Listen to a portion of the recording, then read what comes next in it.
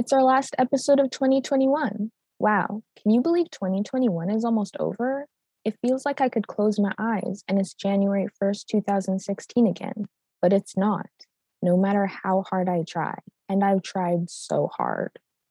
This week, we are revisiting some of the stories we've covered in recent years, checking out the newest updates and recent developments. I'm Jacinta Royangeza. And I'm Hannah Cunningham. We'll be your hosts for the next half hour of environmental news and storytelling.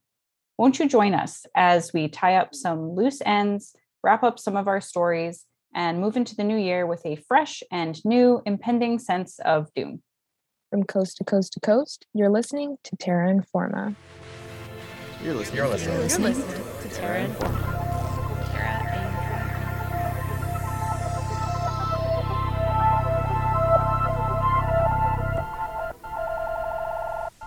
Before we begin this episode, we would like to acknowledge that this episode was produced in Treaty 6 territory in Amiskwaciy-Waskagan, Beaver Hills House, or so-called Edmonton.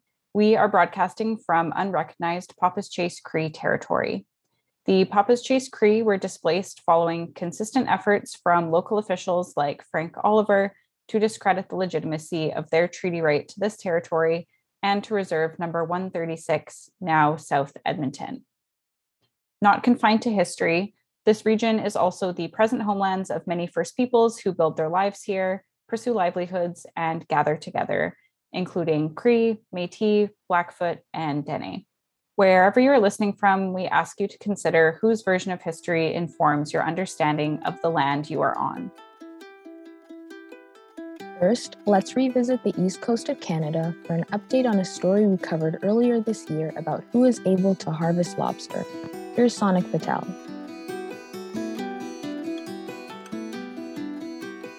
Last March, we brought you a two-part episode series about Indigenous fishing rights and management. This story was prompted by violent and non-violent protests in fall of 2020 in Nova Scotia. The catalyst for these conflicts was the establishment of a new, self-regulated lobster fishery by the Sipekne'katik First Nation. To summarize a complicated legal scenario, here's a brief overview. Fishing in eastern Canada is very regulated, which is pretty understandable if you recall the collapse of the cod stock in the 1990s after years of overfishing. For lobster harvesting, there is a limited number of traps that can be set and a limitation to when fishing can occur in the year. But after a complex history of treaties and court cases, some Indigenous peoples have a unique right to fishing and seafood harvesting. This right is originally affirmed in a series of peace and friendship treaties signed between Atlantic Indigenous groups, including the Mi'kmaq, Abenaki, and Penobscot, and the British colonists in the newly ceded land of Acadia. This right was later reaffirmed in a Supreme Court case called the Marshall Decision, which states that Indigenous peoples can harvest and sell seafood to make a moderate livelihood, though the government is allowed to regulate Indigenous fishers if there is a justifiable conservation concern. So back to 2020. The Sipekne'katik fishery opens their lobster harvesting under the stipulation that the group is allowed to harvest to make a moderate livelihood. The Sipekne'katik fishery operates outside the number of allowed traps and harvesting season set by the federal regulator, the Department of Fisheries and Oceans, also called the DFO. The creation of this fishery drew some ire from the non-Indigenous commercial fishers in the region, concerned about the sustainability of the lobster stock with the addition of off-season harvesting.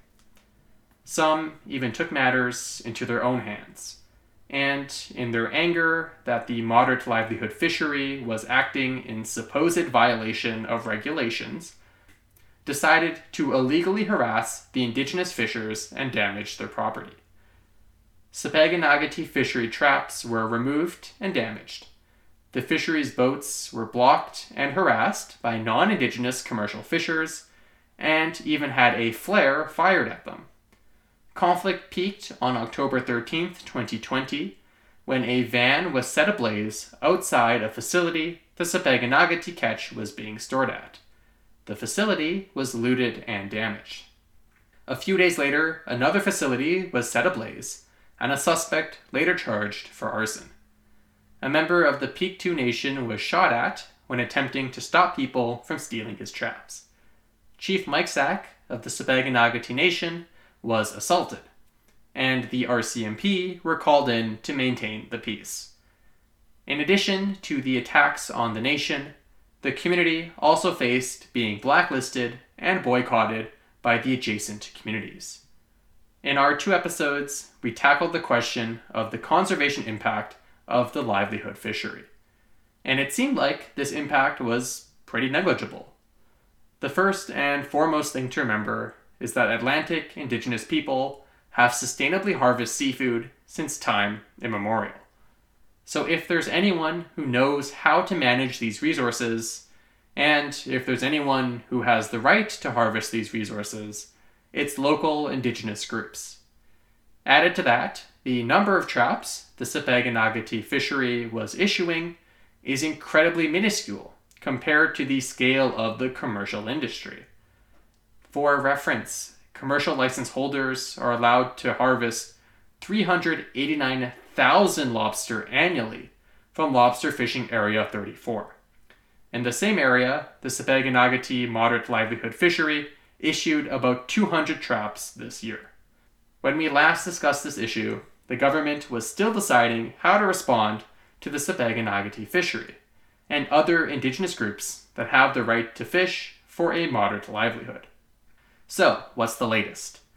Well, the DFO has negotiated lobster fishing arrangements with the Bear River and Annapolis Valley First Nations, and between them allow for a total of 3,500 traps to be allocated.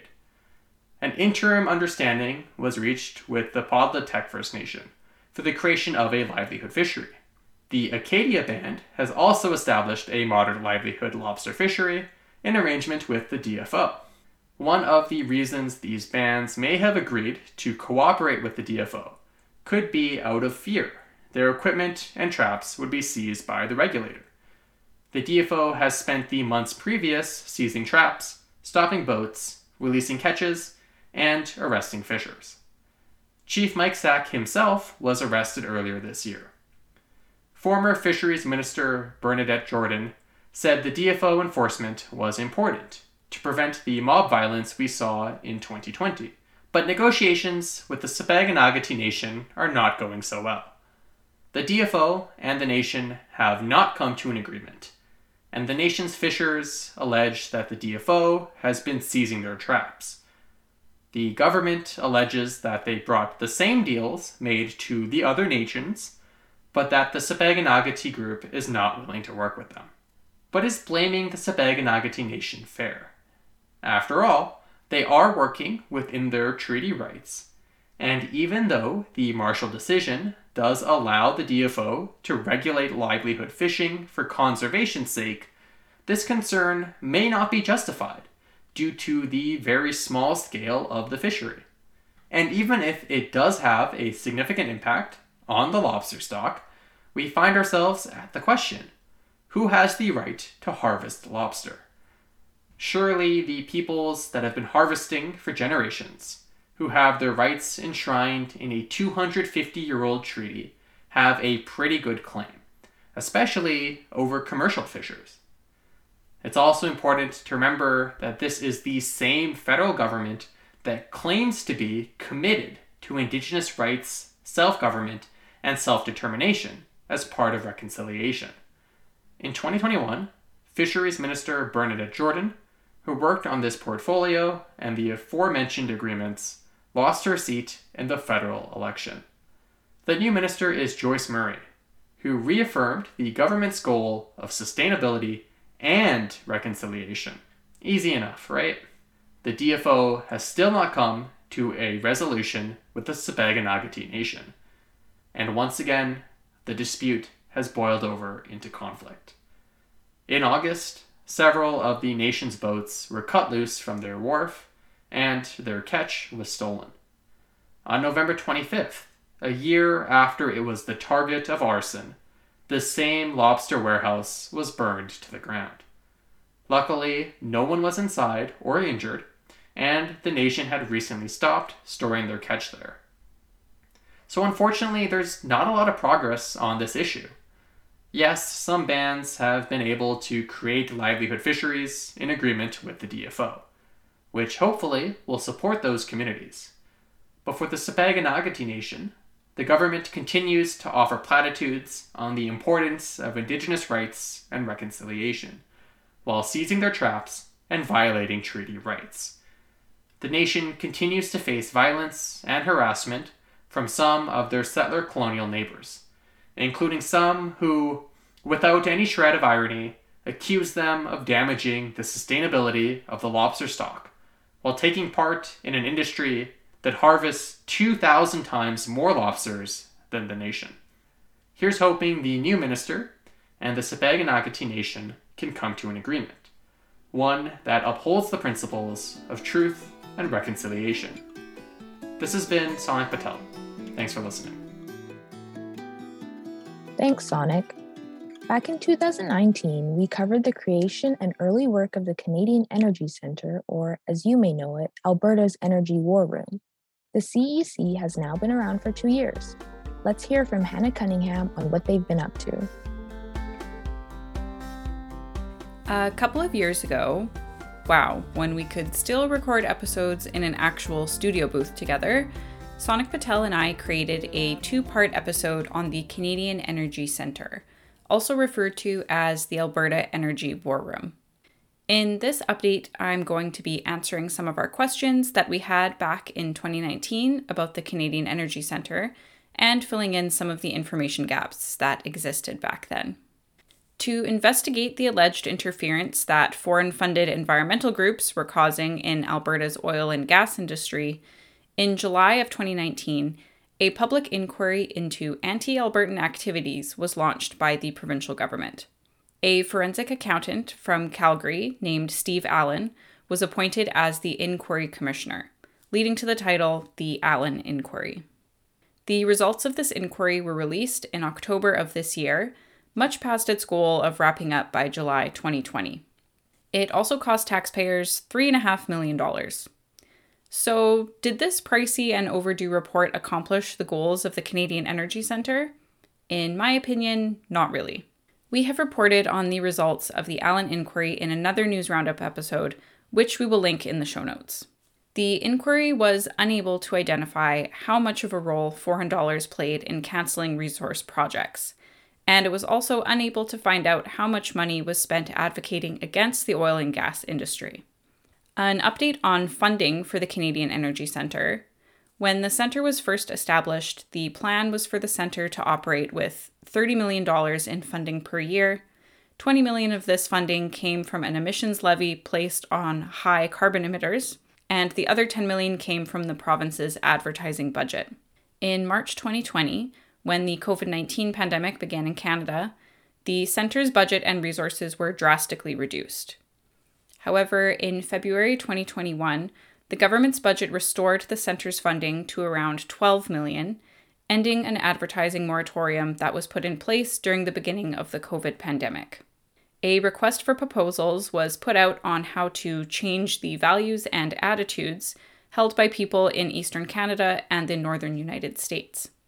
The Canadian Energy Centre launched an ad campaign in Times Square at the end of September of this year to promote the country's oil and gas industry in the United States.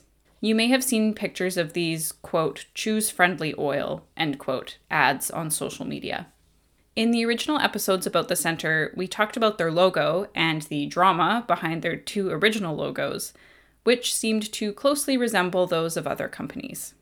In January 2020, the centre stated that they were planning on keeping their second logo and were in the process of trademarking it. But that didn't seem to work out, as the current logo is simply Canadian Energy Centre in a serif font.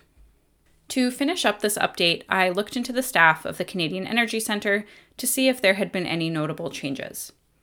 One change was that there is a new senior research analyst, In our original episodes, Sonic and I had been wondering about the lack of environmental scientists on the staffing list, despite the mandate of the center including conducting research about environmentalism and the oil and gas industry.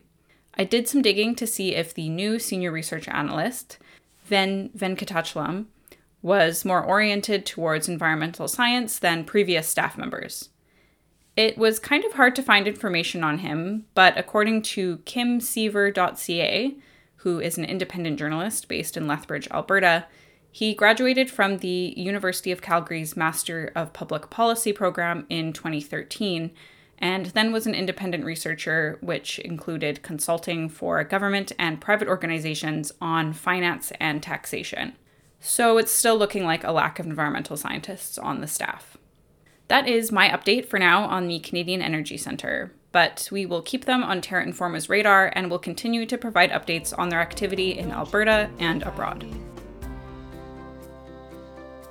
If you're just tuning in, this is Terra Informa. For our final episode of the year, we're revisiting some of our old stories and providing some updates on new developments. Now, time to go back to school for an update to a story we covered 2 years ago about the state of climate education in Canada.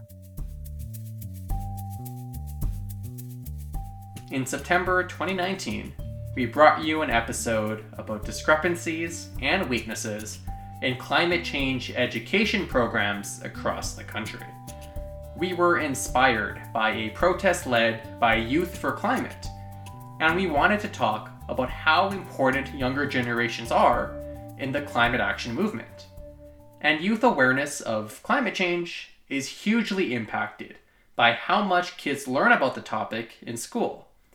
To have an informed and engaged youth, children need to learn about climate change, why it's happening, and what we can do about it.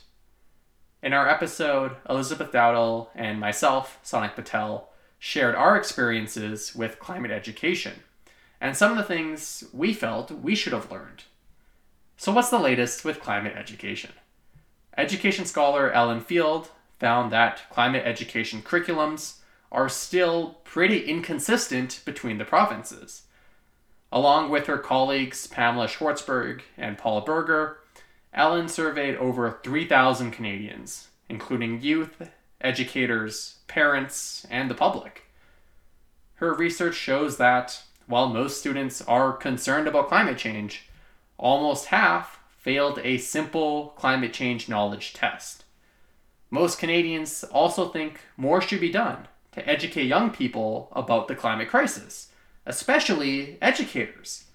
But only a small number of instructors actually cover climate change at all.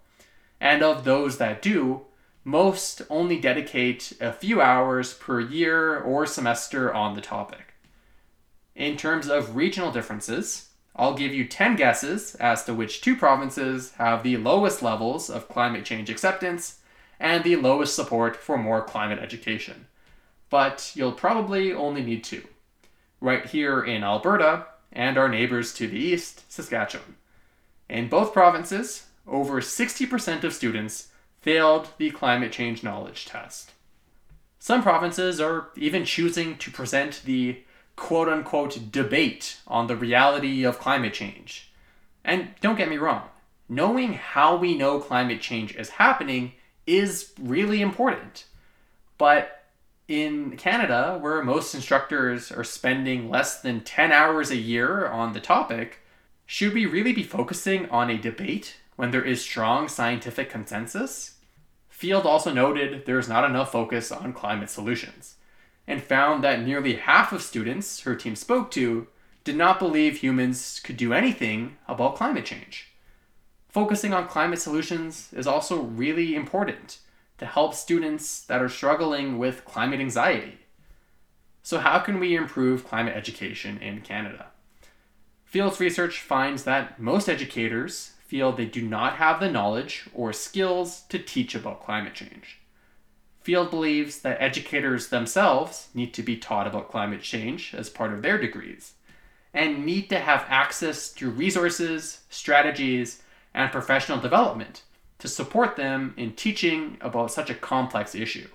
Education ministries need to better integrate climate change throughout the entire curriculum, across all classes, and covering the depth of climate science, impacts to our societies, cultural intersections, climate solutions, and the justice and ethical considerations that are interwoven in climate crisis discussions. Another group asking for better climate education in Alberta is the Alberta Youth Leaders for Environmental Education, a union of students passionate about climate change. In a white paper, the group presented some more recommendations for better climate education. Like Field, the Alberta Youth Leaders for Environmental Education also think climate, environment, and energy literacy should be integrated throughout all classes and all grades. An interesting idea is that students could even have the opportunity to develop and implement their own carbon reduction efforts. The group also thinks students can connect with the environment with more outdoor learning opportunities. Students should be encouraged and have the resources to take sustainable transportation options to school, like biking or taking the bus.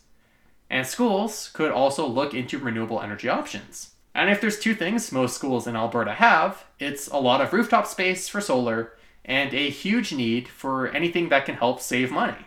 The students in the group even feel like there are opportunities for student advisory committees to collaborate with decision makers at their schools, municipalities, and even the provincial level. So climate education in Canada has not seen much improvement since our last episode on the topic, but remains as urgent as ever. Young people are going to inherit a climate crisis that will affect every aspect of their life. The least we can do is make sure they are educated about it. This has been Sonic Patel. Thanks for listening. Thanks, Sonic. And now here's Sarah Cheatsaz with an update on the melting of the Greenland ice sheet and the consequences on our hydro system. We covered this issue all the way back in 2017. In August and September of 2017, we discussed the loss of ice in Greenland and the breaking of a 5,800 square kilometer large iceberg in Antarctica. As you may expect based on headlines over the past few years, ice is still melting. But what has ice sheet melt looked like in the past year? And what are some of the unsurprising and some surprising consequences of the accelerated loss of ice and snowpack? Here are some updates on ice.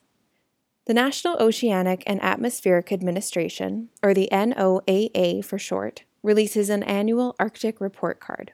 The Arctic report card for October 2020 to September 2021 assesses changes in snow cover, sea ice volume, tundra vegetation, and surface air and ocean temperature. According to the Arctic report card, this period was the 7th hottest recorded in the Arctic, and the Arctic is continuing to warm at a rate that is about 2 times faster than that of the rest of the globe. Other work on ocean acidification has shown that the Arctic Ocean is acidifying faster than the global ocean, which has the potential to impact the Arctic ecosystem. This means that algae, zooplankton, and fish in the Arctic Ocean may be impacted by acidification. The Arctic report card for 2020 to 2021 also reports that Greenland experienced 3 extreme melt events this year. According to an article in the Washington Post, Greenland lost more ice than it gained for the 25th year in a row this past year, and rain was observed at the summit of Greenland for the first time in recorded history. When rain falls on ice sheets, it can create a cycle of further melting. Rain falling on ice sheets changes the shape of the ice crystals and makes them darker, which means that they absorb more sunlight rather than reflecting it, and this can contribute to further warming of the atmosphere. Rain on ice sheets can also lead to more melting on the surface of the ice sheet. And when rain falls on ice sheets, it can also create what are called ice lenses. Ice lenses are basically layers of ice that form along the surface of the ice sheet and allow water to run off the surface of the sheet rather than sinking down into the sheet and freezing there. Finally, rain on ice sheets, like what was seen in Greenland this year, can make it really hard for researchers to conduct fieldwork and gather data on ice and ice melts. When talking about ice sheets and ice melting, it's good to bear in mind that the impacts of melting sea ice and ice sheets are widespread. One example of the widespread effects of melting sea ice are rising sea levels. Ice sheets, like what is seen in Greenland, are so massive that they have especially strong gravitational pulls, and the sea levels around them tend to be high. As ice sheets melt, their mass decreases, along with the strength of their gravitational pull, which can lead local sea levels to lower and sea levels elsewhere, sometimes even across the world, to rise. Salinity, ocean circulation, and atmospheric patterns are also impacted by melting ice sheets and sea ice. According to an article in the Nature Communications Journal from October 2021, atmospheric research has indicated that the climate conditions that are a result of melting Arctic sea ice accounted for nearly half of the increase in risk for wildfires along the west coast of North America.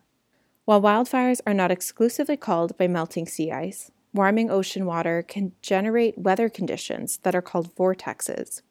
And vortexes can eventually lead to drier and warmer weather in the western U.S., which are the perfect conditions for wildfires. Now, two of what I find the most surprising impacts of melting ice sheets to be are beaver colonization and salmon habitat expansion. According to satellite data, beavers are colonizing more of the Arctic tundra in Alaska as they can access more of the landscape as ice sheets melt. While a beaver takeover of Alaska may sound like the plot of a strange new sci-fi, this may actually contribute to even more thawing of permafrost. As beavers build dams, they can cause disruptions to waterways and lead to flooding of infrastructure and valleys. The flooding of valleys can eventually form new lakes, which can contribute to the warming of the ground and the melting of permafrost. And as permafrost thaws, it releases greenhouse gases into the atmosphere, further contributing to warming of the atmosphere. On the other hand, Pacific salmon may benefit from retreating glaciers along the central coast of the Gulf of Alaska. As these ice sheets melt, there is an estimated 27% increase in river habitat that could be new homes to salmon spawning grounds, according to an article in the Chilkat Valley News. If Pacific salmon are able to access more spawning grounds, salmon production may be increased, which will also improve food security. However, whether salmon are able to access new spawning grounds or not, they're still vulnerable to other effects of climate change, like ocean acidification, warming water, rising sea levels, and events like extreme floods and droughts. Overall, the loss of sea ice and ice sheets is really scary. The impacts of melts can be widespread and devastating to people, infrastructure, biodiversity, and ecosystems. If we are able to curb our emissions and work to mitigate climate change, we may hope to avoid some of the potential devastation that is expected to come with the loss of ice. This has been Sarah Chitzas for Terra Informa. Thanks, Sarah. Well, my little Terra Informies, I'm afraid that's all the time we have for this episode and for 2021. Thank you so much to everyone who listened this year. We really appreciate it. We'll catch you next year for even more environmental news. Terra Informa is a production of CJSR 88.5 FM, and all of our content is created by a team of volunteers. This week's episode was written by Sonik Patel, me, Hannah Cunningham, and Sarah Chitzas. Our producer is me, Hannah Cunningham. If you like what you heard, check out our website, Facebook, or follow us on Twitter at Terra Informa. Our next few episodes are archives while we take a little holiday break. In fact, we'll air some of the original stories that we updated in this episode, so if you're curious about any of the updates we talked about in this episode, keep an ear out in the next few weeks. We'll be back soon in 2022 with some brand new stories. From all of us here at Terra Informa, we wish you all happy holidays from coast to coast to coast.